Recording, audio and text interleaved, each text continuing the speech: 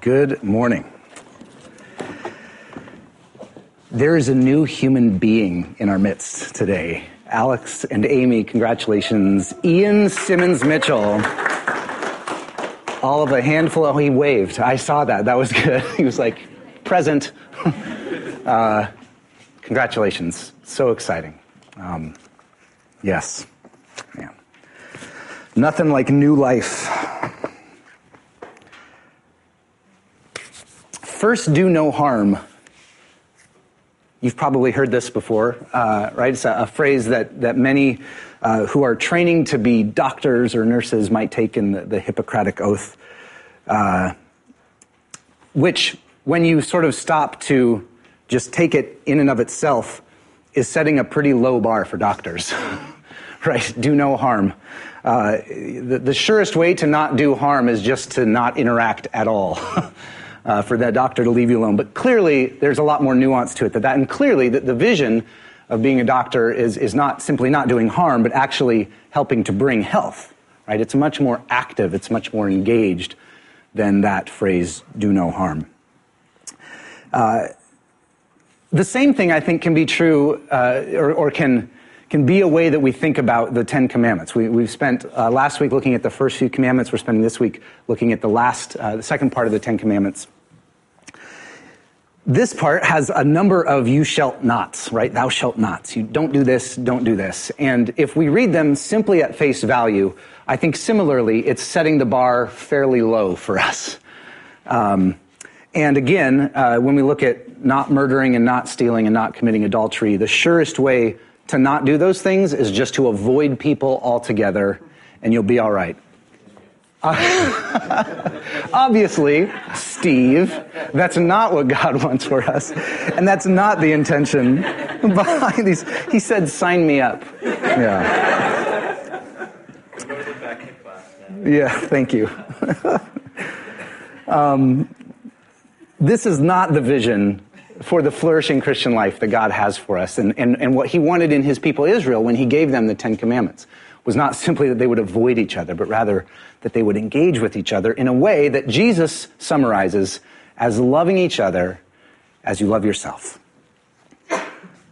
Actually, speaking of signing me up for this vision of just ignoring each other, that's C.S. Lewis's vision of hell, right? In The Great Divorce, it's this imaginative storytelling of a bus trip through heaven and hell. And hell, one of the aspects of hell, is ever-increasing isolation from each other, right? That's hell. That is not what is intended by the Ten Commandments. It's a vision of a kingdom vision of deep engagement with each other, of loving each other as God has loved us. And as Jesus said, we spent time in this last week, that loving our neighbors as ourselves, along with loving God with everything that we have, everything hangs on these two things, right? All of the law and the prophets, all of our lives as Christ followers hangs on following these two commandments. So we're going to read the last few commandments from Deuteronomy 5. It won't be on the screen. It's a little bit of a longer section. I'm just going to read it. If you want to look along with your Bibles, read along, or on your phone. Deuteronomy 5, starting in verse 12. We're picking up kind of right in the middle of the Ten Commandments here. Observe the Sabbath day by keeping it holy, as the Lord your God has commanded you. 6 days you shall labor and do all your work, but the seventh day is a Sabbath to the Lord your God. On it you shall not do any work, neither you nor your son or daughter, nor your male or female servant, nor your ox, your donkey, or any of your animals, nor any foreigner residing in your towns, so that your male and female servants may rest as you do. Remember that you were slaves in Egypt, and that the Lord your God brought you out of there with a mighty hand and an outstretched arm. Therefore, the Lord your God has commanded you to observe the Sabbath day. Honor your father and your mother as the Lord your God has commanded you, so that you may live long and that it may go well with you in the land the Lord your God is giving to you. You shall not murder. You shall not commit adultery.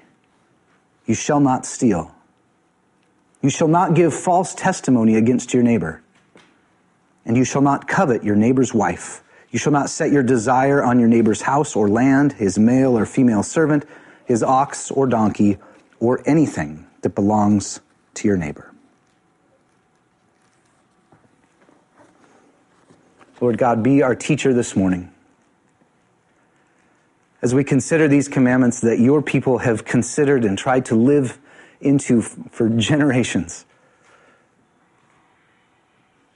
Even on initial pass, God, we recognize that we fail constantly, and we need your mercy and your grace to both forgive us for our sin, but also to build in us an increased desire to live as you call us to live. So, Lord, have mercy on us, and thank you for your word. Amen.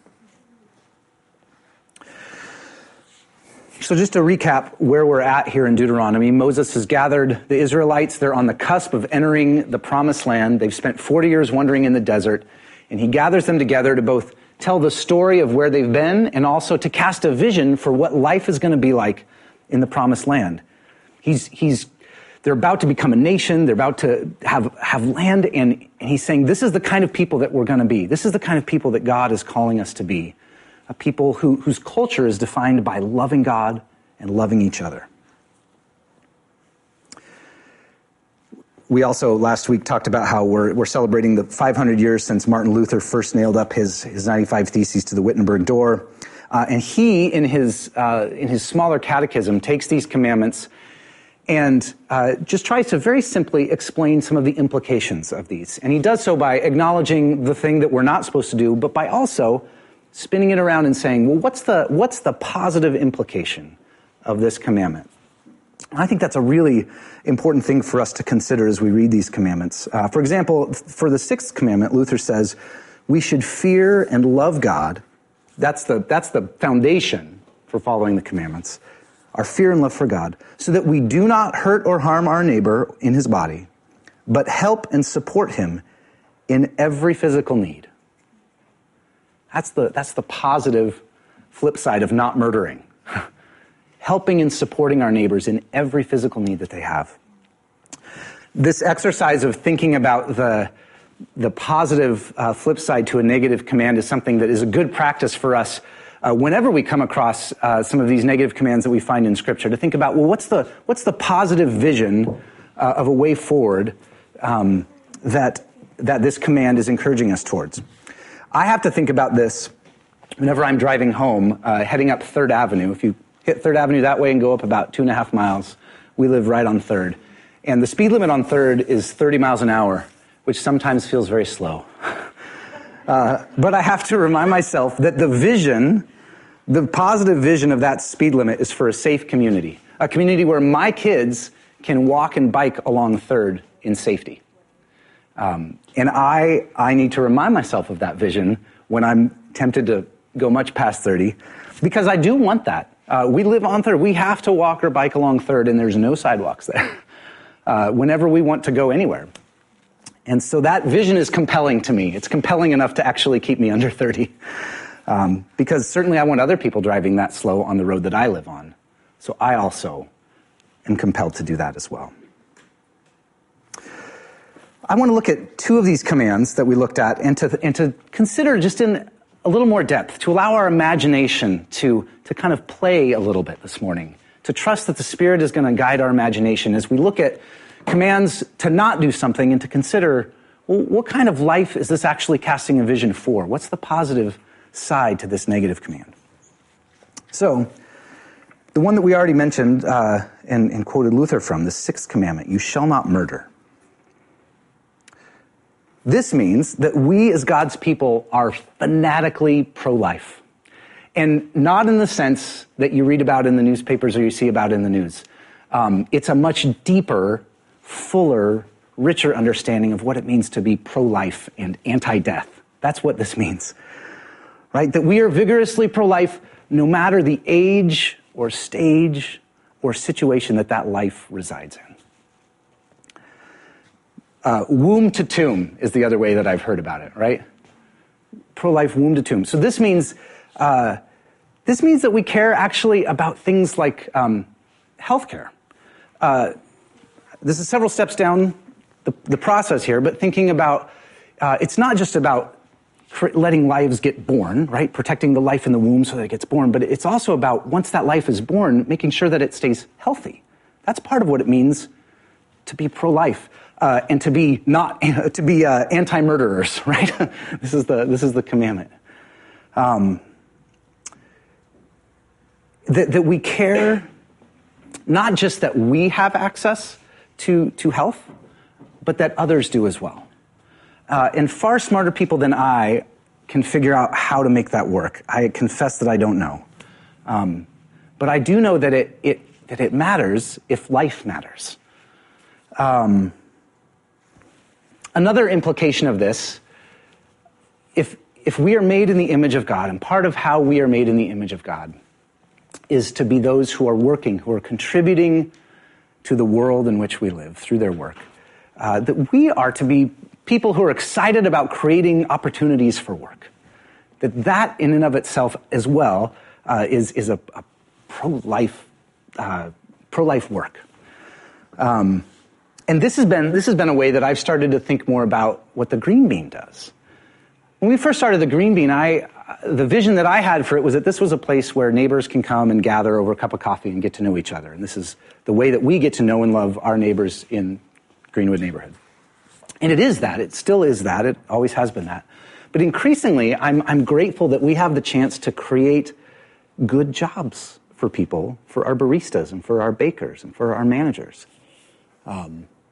Jobs where they are paid fairly and where they get to take the gifts and the skills that God has given them and their love for coffee or for food and for people and put that to work, creating this beautiful space where hospitality is the order of the day, right?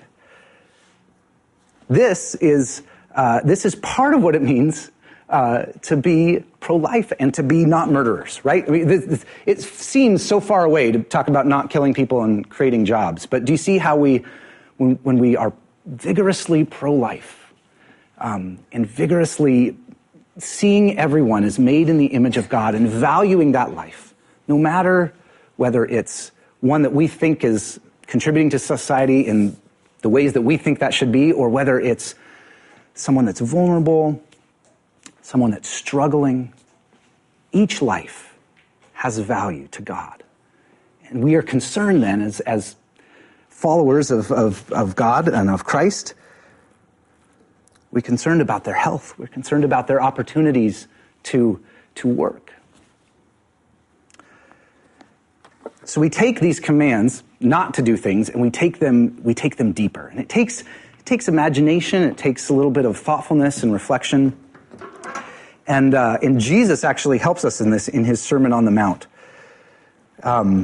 He says regarding this particular commandment that we are not even to think or speak ill of someone. That if we do that, that is in and of itself also committing murder, right? That he takes it from this physical action that we're to refrain from, and he says, no, it's about your heart. It's about your attitude towards your brother or your sister.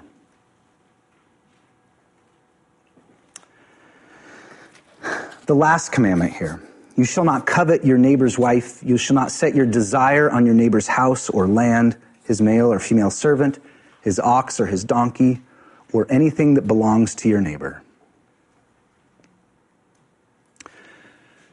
The positive flip side to this you shall not command has to do, of course, with my attitude towards my neighbor and towards their possessions, but it also has to do with my attitude towards my own life and my possessions.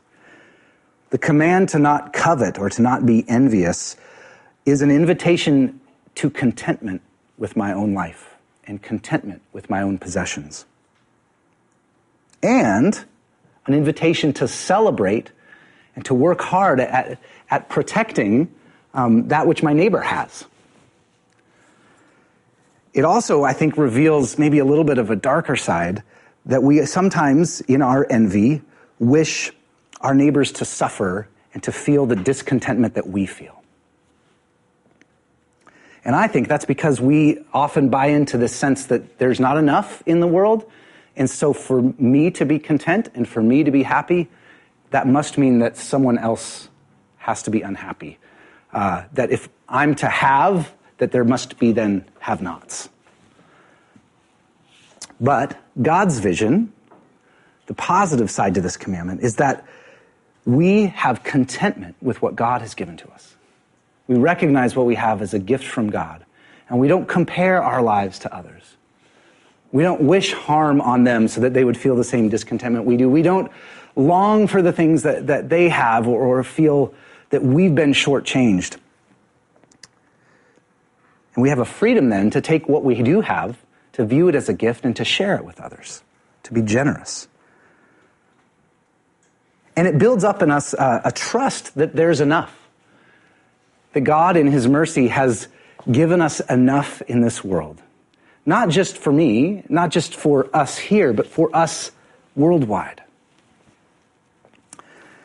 One of my seminary professors he said on a number of occasions that what we don't have in this world is a food shortage problem. What we have is a distribution problem. That, I think, is what gets built in us when we understand that this command to not covet is actually also an invitation to contentment with what we have and a celebration of what our neighbor has. So this commandment, this summary of the law to love our neighbor as ourselves is quoted a number of times throughout Scripture. Jesus himself, when he says it, he's quoting from Leviticus. Paul references this in Romans. And then James, when he's writing his letter to the early church, he talks about loving your neighbor as yourself. But what James does is very helpful for us, and I think it's an example of what we're supposed to do with this commandment, which is this. He takes it and then applies it to a very particular situation in the life of the church. And so I think as an example to us of what we're supposed to do with this commandment, I want to look at James chapter 2. And there's like 2 verses from this passage that I'm going to highlight and put up on the screen, but I'm going to read a few verses starting in chapter 2, verse 1. My brothers and sisters, believers in our glorious Lord Jesus Christ must not show favoritism. Suppose a man comes into your meeting wearing a gold ring and fine clothes, and a poor man in filthy old clothes also comes in. If you show special attention to the man wearing fine clothes and say, "Here's a good seat for you," but say to the poor man, "You stand there," or "Sit on the floor by my feet," have you not discriminated amongst yourselves and become judges with evil thoughts? And then skipping ahead to verse 8, and this will be on the screen here. If you really keep the royal law found in Scripture, love your neighbor as yourself, you are doing right. But if you show favoritism, you sin and are convicted by the law as lawbreakers. For whoever keeps the whole law and yet stumbles at just one point is guilty of breaking all of it. For he who said, "You shall not commit adultery," also said, "You shall not murder." If you do not commit adultery but do commit murder, you have become a lawbreaker.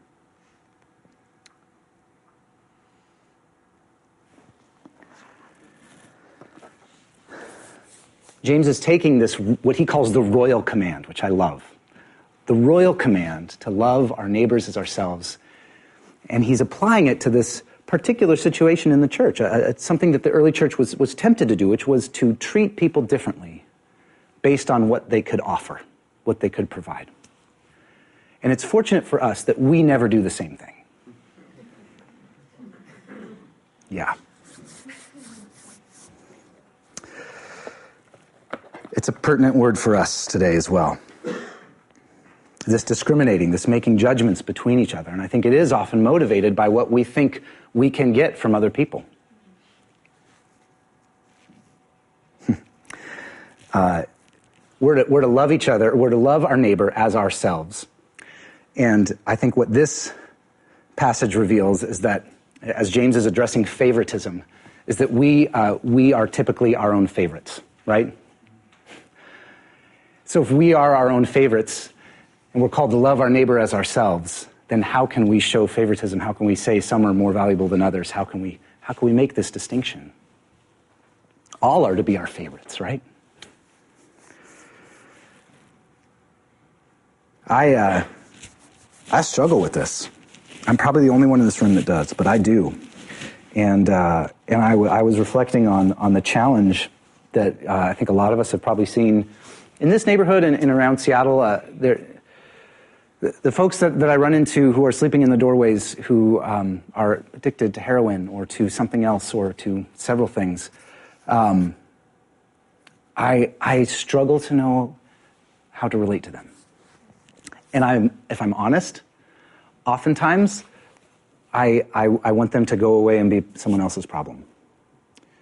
And I have had to, countless times, come back and say, okay, what does loving my neighbor as myself mean here? And it's not an easy answer. It's not a one-size-fits-all answer, but I know that it means not just ignoring them and just kind of letting whatever happens. It's not so laissez-faire. I care about this community. I care about what's happening to them. Continuing to let them self-destruct this way, that's not loving them. Nor is loving them wishing that they would just kind of go away and disappear and be someone else's problem. So I don't have the easy answer, but that question motivated Summer and I maybe 9-10 months ago to go spend a day at Union Gospel Mission just learning about the resources. And I think that was our, it's a baby step, but that was our baby step of how do we love our neighbors as ourselves? What resources are out there? What can we learn from people that know more about this than we do? And again, we have no magic bullets, right? But that was that first step for us of at least gaining awareness of the resources that are available and one way that we might love these people as we love ourselves. So we read these commandments. We hear that thou shalt not, but we think deeper about it, and we see a vision, a kingdom vision of a flourishing life, a flourishing people, motivated ultimately by God's love for us that we then extend to those around us. But this is too much for us to do all the time. Who can walk through life always thinking, feeling, and acting out of love towards those that we come into contact with? And those who we don't come into contact with, right? It's not just about those physically proximate neighbors. It's about our neighbors in Africa. I mean, that was the video that we're watching today about World Hunger Day, right? It's too great a task for us, and yet it's the only vision of the Christian life that's adequate to what Christ has called us to. And so we find ourselves utterly dependent on an inner working of the Holy Spirit, working to change our hearts, right? Changing our inclinations, changing our desires.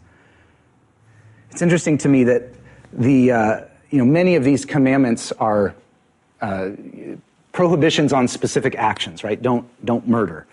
And we have to do some work to kind of suss out what's behind that. What's the positive vision behind that? But this last one deals directly with our desires, right? Our desires, our loves. How do our loves change? How does the Spirit come in and over time work on us so that the things we love are no longer the things of this world, but they're the things that God loves?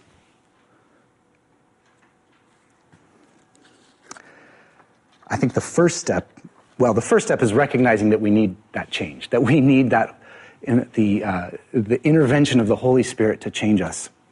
And I think the second step is simply to begin praying that would take place, opening our hearts up to the work of the Spirit, that as we go about our work, that as we walk through our neighborhoods, that as we live life together as the church, that our loves are transformed by God's Spirit.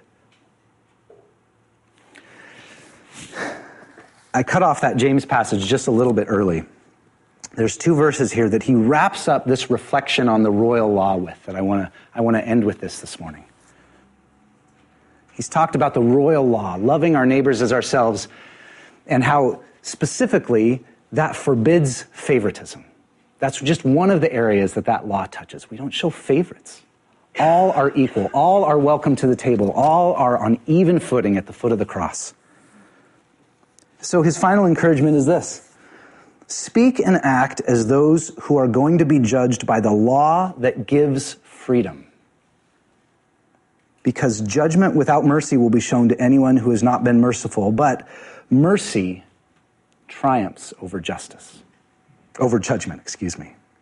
Mercy triumphs over judgment. This is a law that gives freedom. That's not like any human law that I know of. This is how God's Spirit is at work in us, is that we, over time, through his work, more and more, will naturally live this law out. So my prayer this morning is that we can open ourselves to that. That the Spirit would work in our imagination, that as we hear this great big command to love our neighbors as ourselves, that we would have a Spirit-inspired imagination. That as we go to work, as we engage with our neighbors, as we engage with our family members, who sometimes we forget are also our neighbors, that we would have a creative imagination, a Spirit-filled imagination for what it means to love them as we love ourselves. And that God's Spirit would give us not only the ability to do that, but the desire to do that. We can do it because we've experienced the love of God. That while we were still sinners, Christ died for us. Christ showed his love for us by offering his life as a sacrifice. We remember that when we come here every week. We come here also for strength to tackle this incredible vision that's been put before us of loving our neighbors as ourselves. It's not easy. It's a lifelong work. And it's a lifelong work that the Spirit is going to be doing in us. But with baby steps, to quote What About Bob, with baby steps, we do this work with the Spirit's help. I'm going to leave a little bit of space just for some prayer.